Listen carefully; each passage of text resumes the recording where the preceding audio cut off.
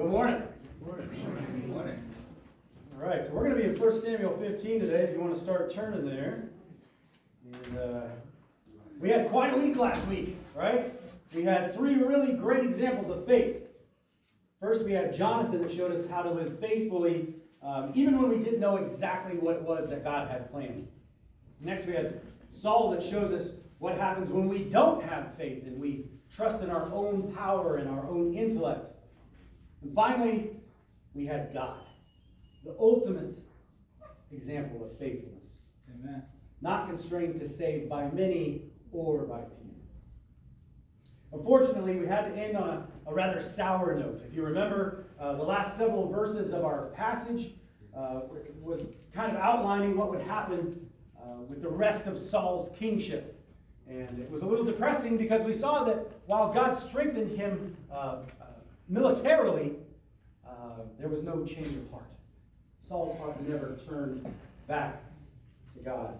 He appears to have gained the world, but at the cost of his soul. Today we're going to dig into just how far Saul's heart was from the Lord. 1 Samuel chapter 15 is sort of a transitionary chapter.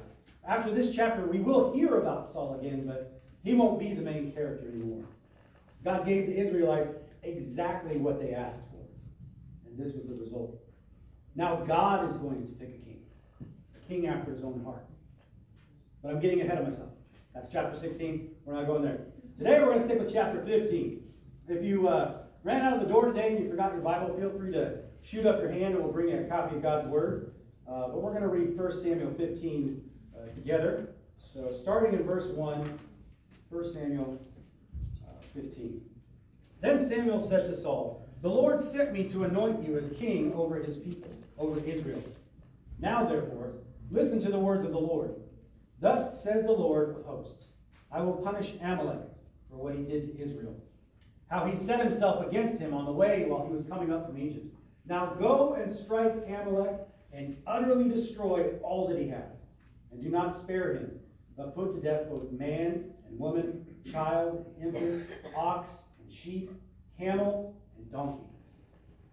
And Saul summoned the people and numbered them in Telem, 200,000 foot soldiers and 10,000 men of Judah. Excuse me. Saul came to the city of Amalek and set an ambush in the valley. Saul said to the Kenites, "Go, depart, go down from among the Amalekites, so that I do not destroy you with them. For you showed kindness to all the sons of Israel when they came up from Egypt." So the Kenites departed from among the Amalekites. So Saul defeated the Amalekites from Havilah as you go to Shur, which is east of Egypt. He captured Agag, the king of the Amalekites, alive, and utterly destroyed all the people with the edge of the sword. But Saul and the people spared Agag and the best of the sheep, the oxen, the fatlings, the lambs, and all that was good, and were not willing to destroy them utterly. But everything despised and worthless, that they utterly destroyed. Then the word of the Lord came to Samuel, saying, "I regret that I have made Saul king, for he has turned back from following me and has not carried out my commands." And Samuel was distressed and cried out to the Lord all night. Samuel rose early in the morning to meet Saul, and it was told Samuel, saying, "Saul came to Carmel, and behold, he set up a monument for himself." Then he turned and proceeded on down to Gilgal. Samuel came to Saul, and Saul said to him, "Blessed are you of the Lord. I have carried out the command of the Lord." Samuel said, "What then is this bleating of sheep in my ears, and the lowing of oxen which I hear?"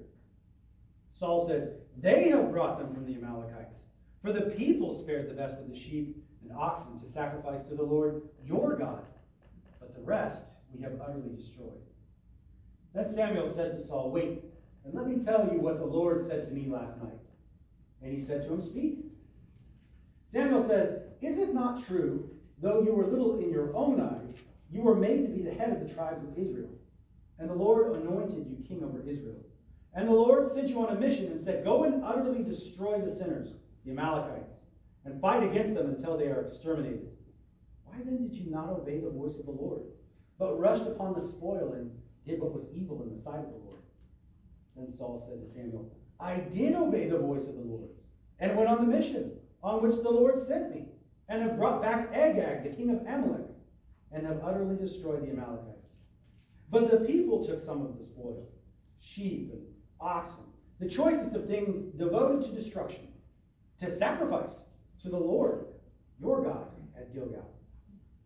Samuel said, has the Lord as much delight in burnt offerings and sacrifices as in obeying the voice of the Lord? Behold, to obey is better than sacrifice, and to heed than the fat of rams. For rebellion is as the sin of divination, and insubordination is as iniquity and idolatry. Because you have rejected the word of the Lord, he has also rejected you from being king. And Saul said to Samuel, I have sinned.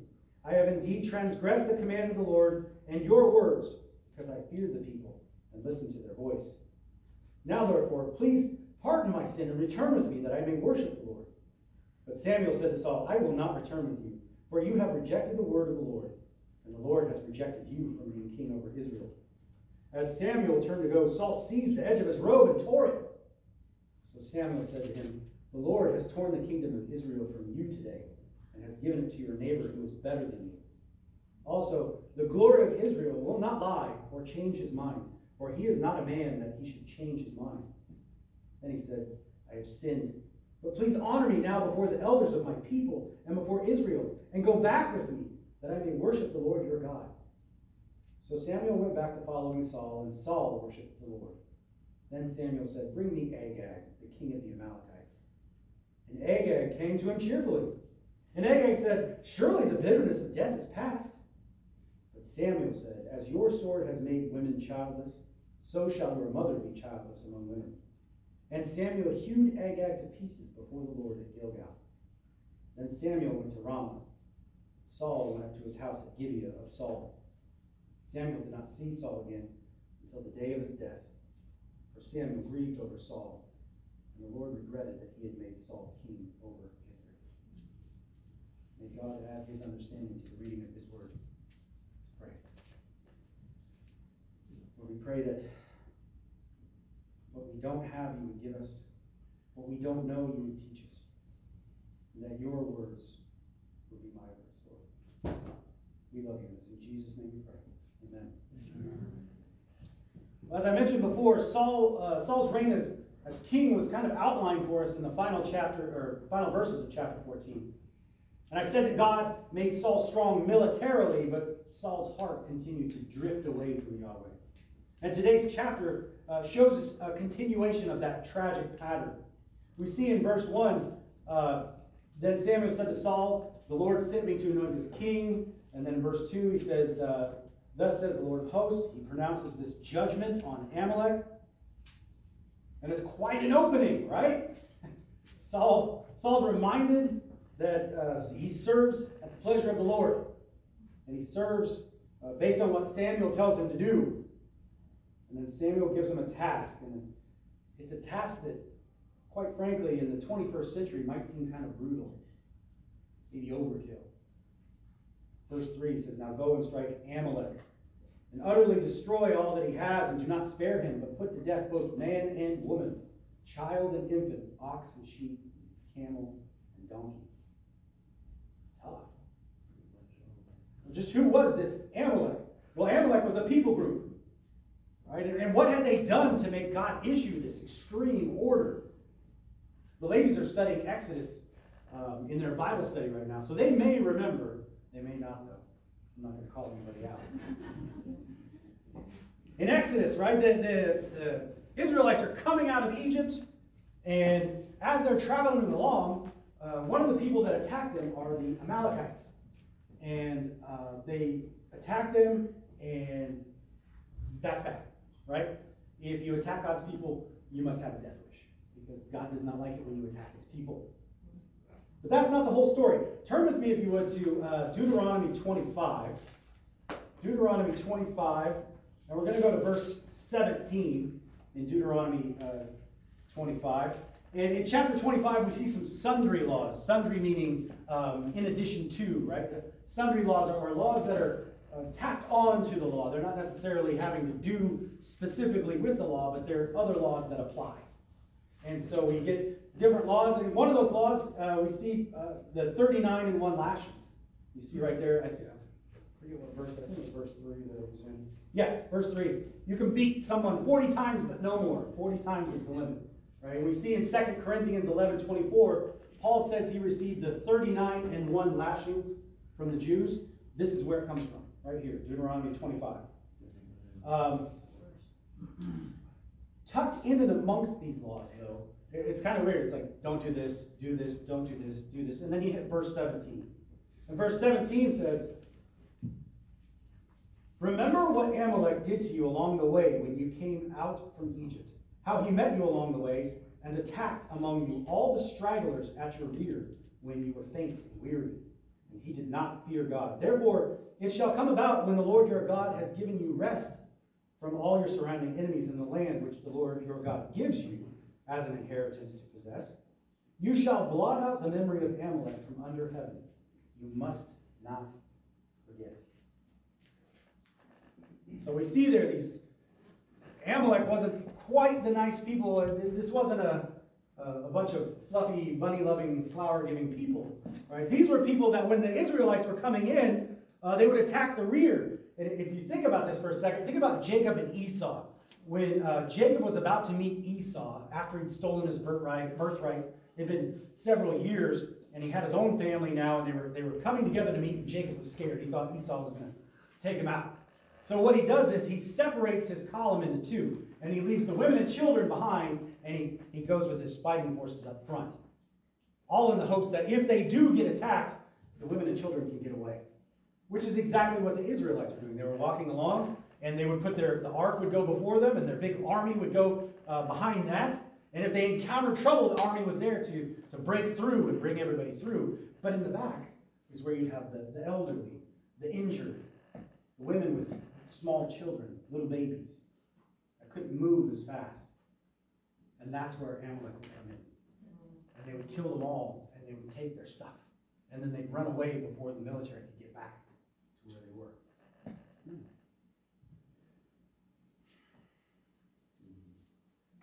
Sounds like a pretty grievous judgment, though, right? Wipe them all out.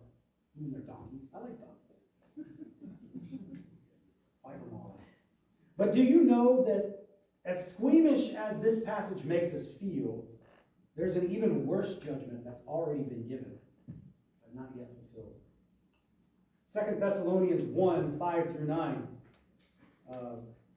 This is a plain indication of God's righteous judgment, so that you will be considered worthy of the kingdom of God for which you indeed are suffering. For after all, it is only just for God to repay with affliction those who afflict you. He's talking to the Christian church there in Thessalonica. And to give relief to you who are afflicted, and to us as well, when the Lord Jesus will be revealed from heaven with his mighty angels in flaming fire, dealing out retribution to those who do not know God and to those who do not obey the gospel of our Lord Jesus. These will pay the penalty of eternal destruction away from the presence of the Lord and from the glory of his power. Praise God that our God is a just God. He's full of grace and mercy, so that all who believe will be clothed in Christ's righteousness and escape judgment. But just like Amalek in our story today, judgment will come. And we can stamp our feet and shake our fist at the sky and say, that's not fair. And the response to that is, you're right. That's not fair. Every sinner should die for their sins. Every sinner should die. But God so loved the world that he sent his only begotten Son, that whoever believes in him shall not perish but have eternal life. Amen. And if you turn back to your passage today and you say, well, they didn't have Jesus, it's not fair for them. My response would be a name. Rahab. If you remember, when the Israelites were coming into the land, they were to destroy Jericho. Remember, they marched around the walls and the walls came tumbling down? In there was a lady by the name of Rahab, a prostitute. And she hid 2 spies. And she placed her faith in Yahweh. And because of that, she hung a little red ribbon around her door, and her family was saved when Jericho was destroyed, utterly. She turned to Yahweh. and she was saved. Well, it's been 300 years since the announcement that Moses made that Amalek needed to be wiped out, and no one's turning to Christ, or to God, to Yahweh in this case, right? It's been 300 years, no heart change. I would say that God is long-suffering. And now with no heart change for Amalek, judgment time has come. And Saul receives his marching orders, and he is to go full scorched earth on Amalek. It's a solemn task. We see even the animals are to be destroyed. This isn't a fun smash and grab to enrich the Israelites. They're not going to carry away wealth and animals.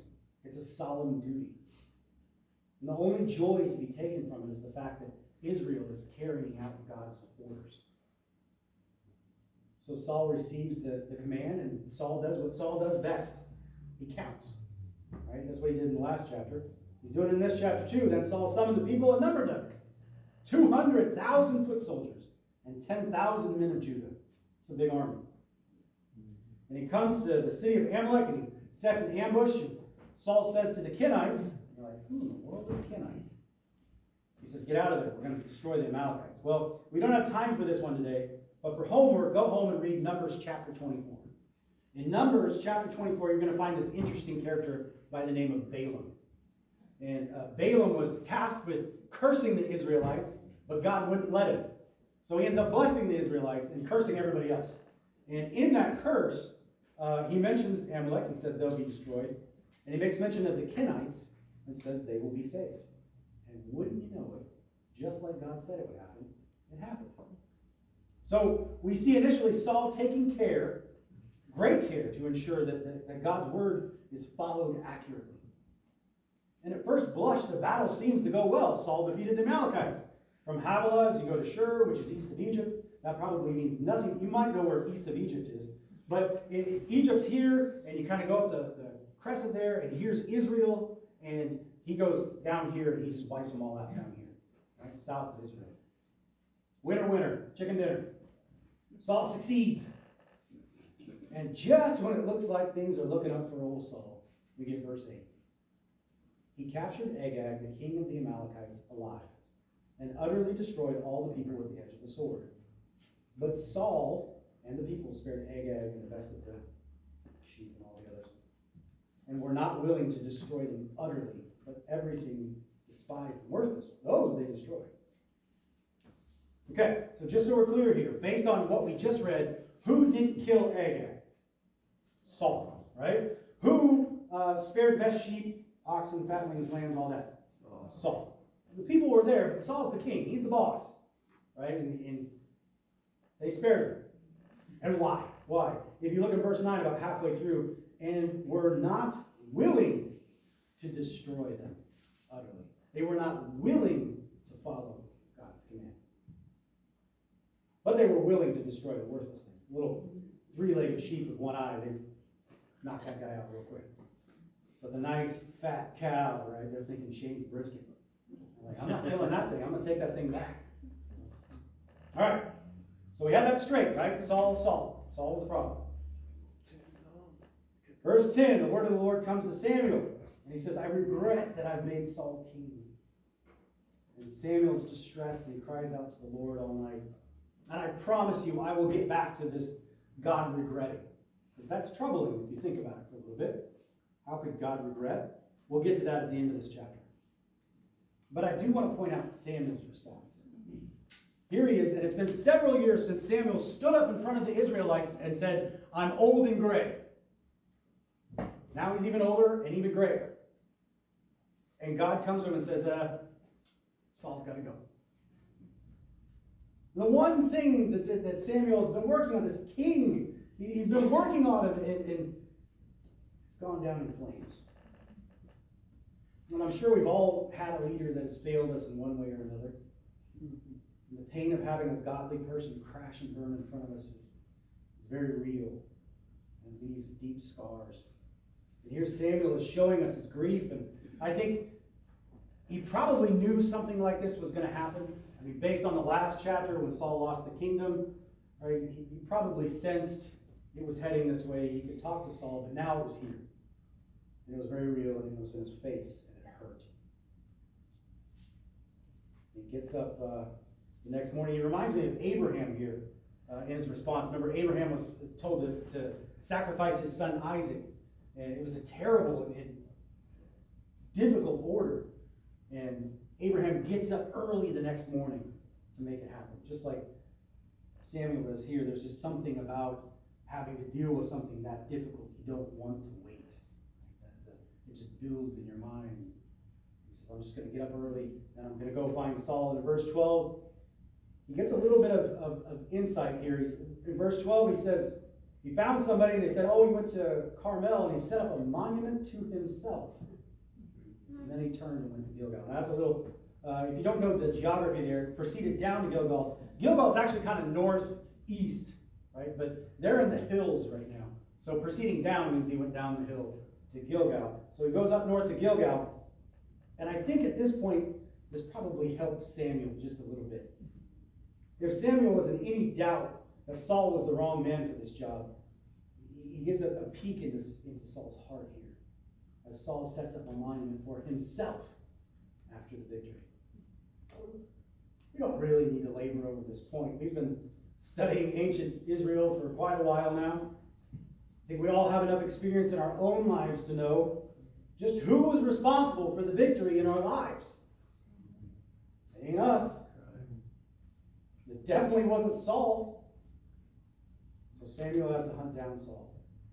You can find him there, presumably in Gilgal, and here comes big old goofy Saul to meet him. He probably remembers the last chapter when Samuel came and Samuel, what have you done? So he thought he'd just cut him off the path. Blessed are you of the Lord. I have carried out the command of the Lord.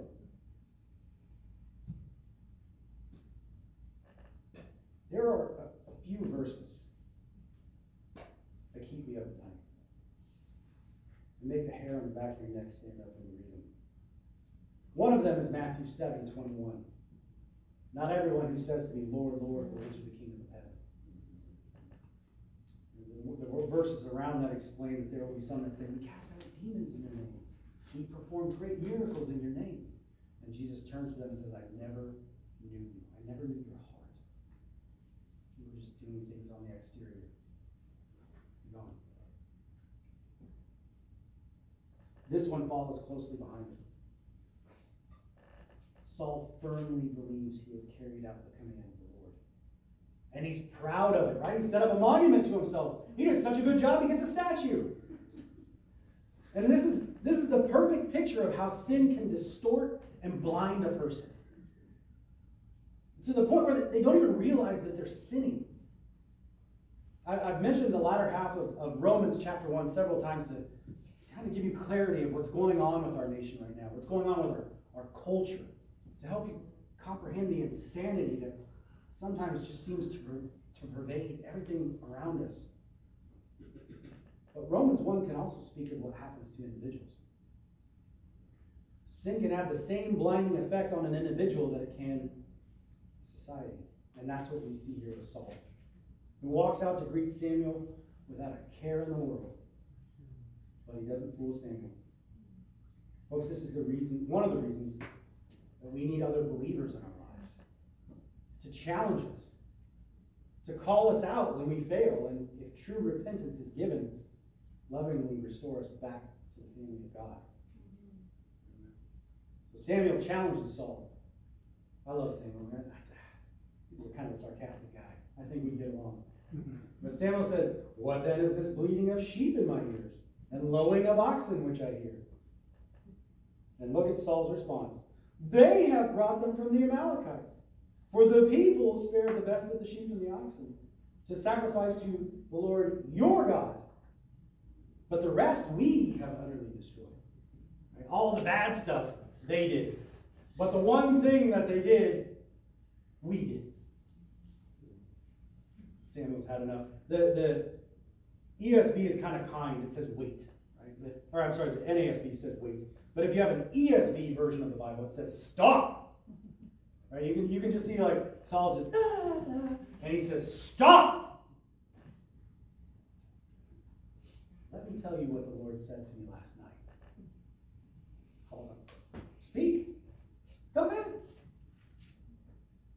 I'm pretty sure he regretted saying that. Because Samuel's going to lay out 3 points against Saul. In verse 17, he's going to remind him of his position. Though you were little in your own eyes, God made you the king of Israel. In verse 18, he's going to remind him of the mission he was supposed to do. Go out and exterminate everything. And then in verse 19, he's going to show Saul what he did. Why then did you not obey the voice of the Lord, but rushed upon the spoil and did what was evil in the sight of the Lord? Samuel sees right through Saul's malarkey. And he uses the singular form of you there in the Hebrew when it says, why then did you not obey the voice of the Lord? He wasn't going, you. He was going, you. And Saul said to Samuel, I did obey the voice of the Lord. You're a petulant little kid, right? I did clean my room. That's this Twinkie on the floor. I did do it. And he says, I went on the mission the Lord sent me. And then I can almost envision it in my head. He kind of mutters this second part under his breath. And brought back Agag, the king of the Amalek. And have utterly destroyed the Amalekites. Right? He tries to slip that in there. Because he was supposed to kill them all. But here's this King Agag that he didn't kill. And then he says, but the people took some of the spoil. But they did it for a good reason. They did it to sacrifice to the Lord. They had a good intention. It's like when you tell your kid to do the dishes and they don't do the dishes, but they make you a nice big hot cup of coffee. Oh, love coffee. Cold day, sit on the front porch, sip your coffee. You walk back inside and the sink's still full of dishes. I did do it. We definitely get a view into Saul's heart here. Just like the last chapter, Saul is justifying his actions. The human brain is so powerful. And sin is so blinding that sometimes, even with the facts and the truth, we have the ability to work around them and to justify just about anything. And that is what is so terrifying about this passage. Like Saul, we all have the ability to perform mental gymnastics to get around the fact that we sin. If I'm speeding, I'm keeping up with the flow of traffic. If I'm screwing around on the internet all day at work, I don't get paid enough anyway, so why would I work all day? If you're a dinosaur like me, maybe you remember CDs. Remember those? If my friend that old man. If my friend pays for a CD, why can't I just burn a copy of it? They make $1 gazillion off those CDs. Why can't I just burn a copy of it? I used to think my parents were such sticks in the mud because they wouldn't let me copy my friend's music. And maybe my mom and dad didn't get everything right, but looking back, they were trying to get me to understand that sin is a slippery slope. We can justify theft till the cows come home. We may even be able to convince those around us that it's right. But there's one person that you will never convince that any sin, no matter how small it seems to us, is acceptable. And this is what is happening with Saul. Samuel's going to answer him with a beautiful piece of parental poetry. My kids could probably quote the opening lines of this to you. He's going from prosecuting attorney to judge as he lays out what God says. He says, has the Lord as much delight in burnt offerings and sacrifices as in obeying the voice of the Lord? Behold, it is better to obey, or to obey is better than sacrifice. I don't care how many cups of coffee you bring me, go vacuum the living room. Right? He says, for rebellion is as the sin of divination. Divination being witchcraft. What's the punishment for witchcraft? You know? Death. Insubordination is as iniquity and idolatry. What's the punishment for that?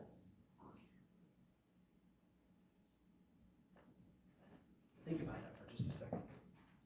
Rebellion and insubordination are put on the same level as witchcraft and idolatry. God takes sin seriously. And my fear is that we don't. Not as much as he does. So, with this, Samuel's explanation and judgment finally get through that tangled web of lies and justifications that Saul has built up around himself. In verse 24, we see, he says, I've sinned. I have indeed transgressed the command of the Lord and your words, because I feared the people and listened to their voice. Now come with me and I worship the Lord. As far as half-hearted apologies go, that's a pretty decent one, right? We're still getting the people thrown under the bus there, but it seems like Saul is being contrite. Well, look at what Samuel says. He says, I will not return with you, for you have rejected the word of the Lord, and the Lord has rejected you from being king over Israel. And Samuel goes to turn, and Saul reaches out and grabs his cloak and rips. Samuel takes that and he says, it's a perfect metaphor. Just like you grabbed my robe and ripped it away, God has ripped away the kingdom from your hand and given it to a neighbor who is better than you. Wow. Oof. He says also, the glory of Israel will not lie or change his mind, for he is not a man that he should change his mind. Then Saul says, I've sinned. Please honor me before my... Oh, here we go. Okay. Now we see why Saul really wanted him to come with. I have sinned, but please honor me now before the elders of my people and before Israel. And go back with me that I may worship the Lord your God. Not my God, the Lord your God. Didn't want to be embarrassed. He'd already been embarrassed once before. Remember when Samuel left last time? He's about to do it again. Oh man, I couldn't stand up there in front of all those people. Don't do that to me. So Samuel goes back with Saul one more time. Saul worships the Lord. I promised I would get back to this way back in verse 11, so let's get to it. We need to dive into this. In verse 11, we read that God regretted making Saul king. In verse 29, we see Samuel say, God will not lie or change his mind, for he is not a man. And then in a few minutes, we'll see in verse 35, a repetition, God regretted making Saul king, which leaves us with a really big question. If God is omnipotent, all-powerful, which he is, if God is omnipresent, meaning he's everywhere at all times, which he is, and if God is omniscient, meaning he knows everything, which he does, and we know that God created time, so therefore he's outside of time, right? When I bake a cake, I don't add flour, eggs, and lamps and then put it in the oven, right? I'm outside of the cake when I make something, so God is outside of time when he creates it, which means he can see time from beginning to end, like a book. I turn the pages and there went 1,000 years. 1,000 years. 1,000 years. God can just go back and forth through time and see it all. That's great. How could he regret? Or another word that can be used is be grieved. How could he be grieved?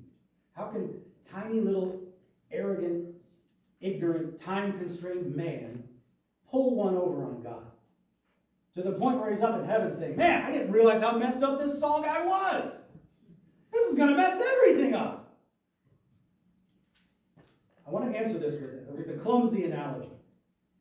Right? I'm like an ant trying to explain the guidance system on an F-16. But bear with me. The analogy goes like this. Say you have a kid. He's a good kid, but just like all of us, he's a sinner, right? And as a parent, you're supposed to go through and look at that kid and identify things that maybe need to be fixed or improved upon. And so maybe the kid isn't doing their homework, or maybe not doing their chores, but you understand that the real problem is that they won't submit to those above them. And you know this is going to affect them their entire life, right? If they can't submit to mom and dad, how are they going to submit to a boss? How are they then going to submit to God? Let's say you told them to wash the dishes. I want you to wash the dishes after dinner. Okay? And the next morning you get up and the sink is full of dishes. And you tell them, I want you to wash these dishes. That evening you go to make dinner and the sink is full of dishes and now the counter is full of dishes. So you tell them, I want you to wash these dishes right here. There's dish soap, dishes. You get out of bed that night for a little snacky snack. You sneak down and get that last piece of cake. You creep into the kitchen with all the lights off because you don't want to wake anybody up. Right about the time you're reaching for that cake, bam! You hit a pot and it skitters across the floor and breaks a bunch of glass. Wakes everybody up. Everybody comes in, you turn on the light. Now there's dishes in the sink, dishes on the counter, and dishes on the floor. And you turn to little Johnny and you say, little Johnny, if you don't do these dishes, you don't get to go on the field trip with your school tomorrow. Okay? Everybody goes back to bed. You get up in the morning, and you think, surely the dishes have been done now, right? Surely they'll be done now. I mean, I don't want to have to tell little Johnny he can't go to the zoo, ride the little zoo train, see all the little animals. And you hear little Johnny call from the other room, Dad, we gotta go, we're gonna be late to the field trip. So you head out, you make it as far as the hallway before the kitchen, and step on glass. And you look down, and now the dishes are coming out of the kitchen. They're in the sink, they're on the counter, on the floor, they're coming out of the kitchen. And you turn to little Johnny, and you say, I'm sorry, son, you can't go on the field trip today. Because the dishes are literally pouring out of the kitchen. Now, even though you knew little Johnny was going to be crushed, and that he would be hurt by your actions, when you look at his face full of tears and you hear him crying in dismay, you might regret making little Johnny do the dishes. But you would know that Johnny needed to learn responsibility, and that was infinitely more important than going to the zoo. Now, I said it was a clumsy analogy, right? Because of all the omnis I mentioned earlier. God doesn't get surprised when we don't do the dishes. Right? He's not up there going, gee, I hope Lance chooses good today. He knows exactly when I'm going to fall short. He knows exactly when I'm going to fall on my face. Every day he knows that. Just like he knew that Saul was going to fail before he sent Samuel to anoint him. But the knowledge of what is going to happen doesn't mean that he enjoys punishing people. He's not sitting up in heaven with a bucket of thunderbolts waiting for you to stub your toe and say a cuss word so he can zap you with a lightning bolt. He is in heaven knowing exactly what I'm going to do and seeing the earthly ramifications and grieving over the damage that those actions will do to me and those around me. I'll give you one more example, and this time it will be less metaphorical. Turn to John chapter 11. John chapter 11, Matthew, Mark, Luke, John. In John chapter 11, we're learning about the death and resurrection of Lazarus. Right? And we start in verse 3, and Jesus is out with his disciples, and Mary and Martha send word to Jesus. In verse 3, they say, so the sisters sent word to him, saying, Lord, behold, he whom you love is sick. But when Jesus heard this, he said, this sickness is not to end in death, but for the glory of God, so that the Son of God may be glorified by it. And they head out to Judea. And along the way, Jesus says to his disciples, Lazarus has fallen asleep. And they're like, well, just wake him up, Lord. What's the problem? No. It's death. He died. Sleep means die. They're like, okay, he died. So they get there, and everybody's crying. Everybody's weeping. Mary comes out, Lazarus' sister, and she falls at Jesus' feet. And she said, if you would have been here, you wouldn't have died. And Jesus looks around, and he sees everybody crying, and he sees Mary laying at his feet crying. And then we get the shortest verse of the Bible in English. Jesus wept. 2 tiny little words. But if we stop to think about them, it's like an atom bomb. From those 2 tiny little words, we see a vast and all-powerful God that loves us so much that even though he knew he was going to raise Lazarus from the dead, he knew that everyone would be happy and stop crying, Jesus wept. Friends, don't let God being grieved be a stumbling block. Instead, understand this for what it means. God is holy and just and will always do the right and just thing. But in that, he still cares. Even when he is doing what is 100% right, he cares about the effects. And we see no greater example of that than in his Son, Jesus Christ, Amen. who while we were still sinners, dead in our sins and transgressions, died on the cross for my sins and for yours. It's amazing. It's comforting. And I wish I could just end it there. Probably should. We're getting close. But we have a little bit of business to attend to. Agag. Agag comes up. Samuel hacks him to pieces. I'll just sum up the last little couple verses there. Agag comes up. Samuel hacks him up. And Samuel and Saul split ways and they never see each other again. And Samuel grieves. And God grieves. And Saul just goes on about his way. And it is with this chapter that the book of Samuel moves away from Saul. From this point on, 1 Samuel isn't about him anymore. And we'll still bump into him from time to time, but each time it'll be like driving past a dead skunk on the road, right? It stinks to high heaven, and you really don't want to hang out. This was, as I said, a transitional chapter. And though we're able to find parts of it that will bring us comfort and joy, there was Saul. The text is unflinching in describing Saul and his actions and what they revealed about his heart. And I've spent a long time with the text today because we had some big things that we needed to tackle, but I just want to offer this brief application of today's passage because I think as tragic as Saul's story is, there is value in it. And the application I think we can take from the last several chapters about Saul is summed up in the prophetic words of Samuel, the poetic words of Samuel. Has the Lord as much delight in burnt offerings and sacrifices as in obeying the voice of the Lord? Behold, to obey is better than sacrifice, and to heed than the fat of rams. For rebellion is as the sin of divination, and insubordination is as iniquity and idolatry. Because you have rejected the word of the Lord, he has also rejected you from being king. It's easy to see on the written pages the sin of Saul, to look at his milquetoast approach to God's word and say, of course Saul lost his kingdom. This guy was a schmuck. I mean, look at him. God said destroy everything. The guy comes back with a king and a bunch of livestock. Duh. That wasn't even close to what God said. I mean, how hard was it? God said do this, you do it. I would challenge us to look back over our week and apply that same statement we just used on Saul to ourselves. How many times this week have we made excuses for something?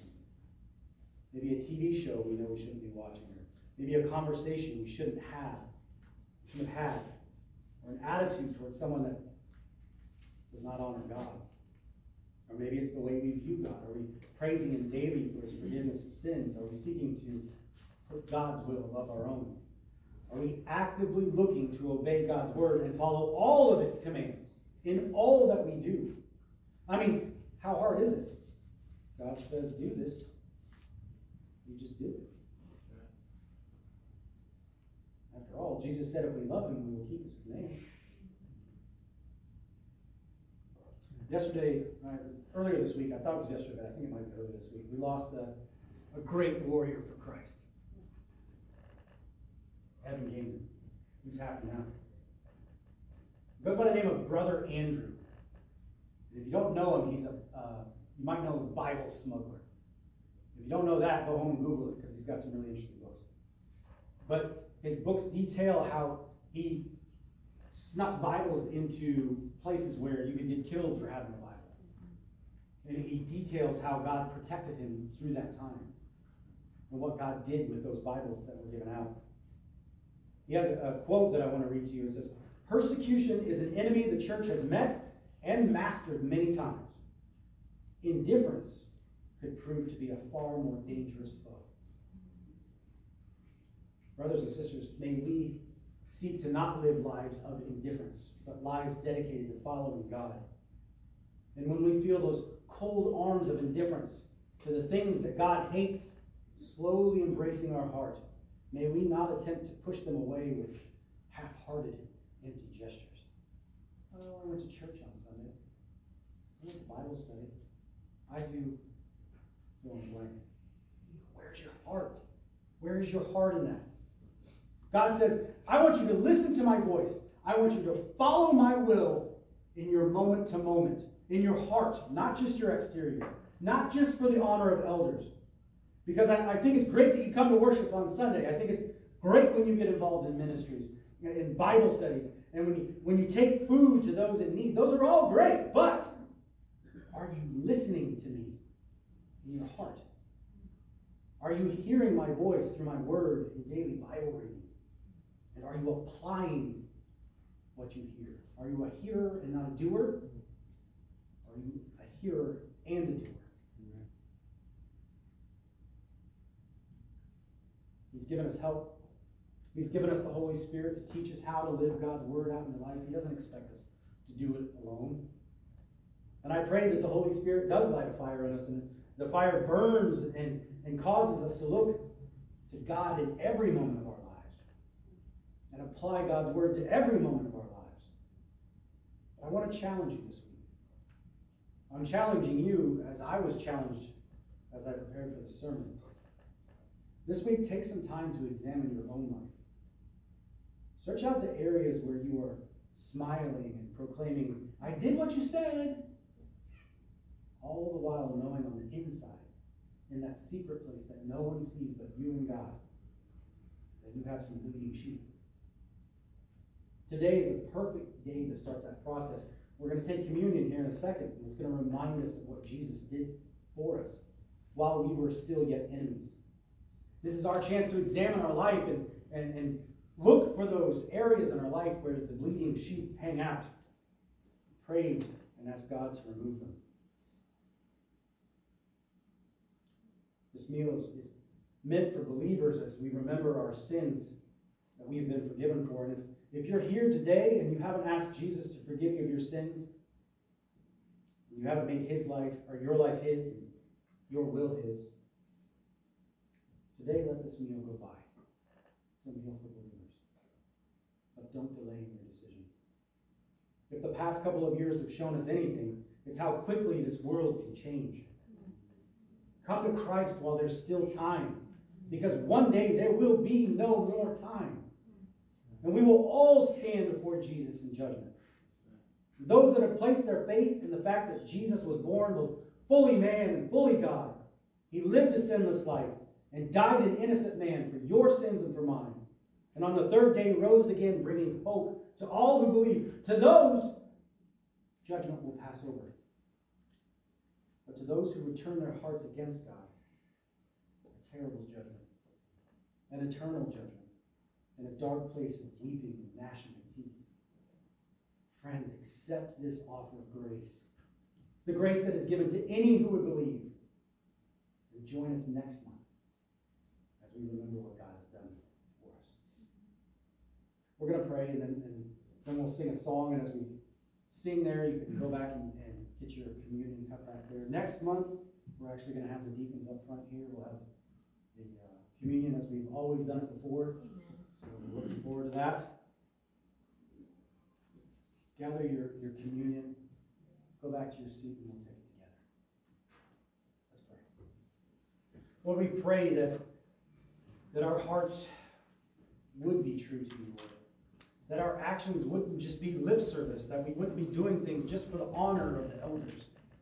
But that in everything we do, Lord, we're looking to your word for how to do it in a way that honors you.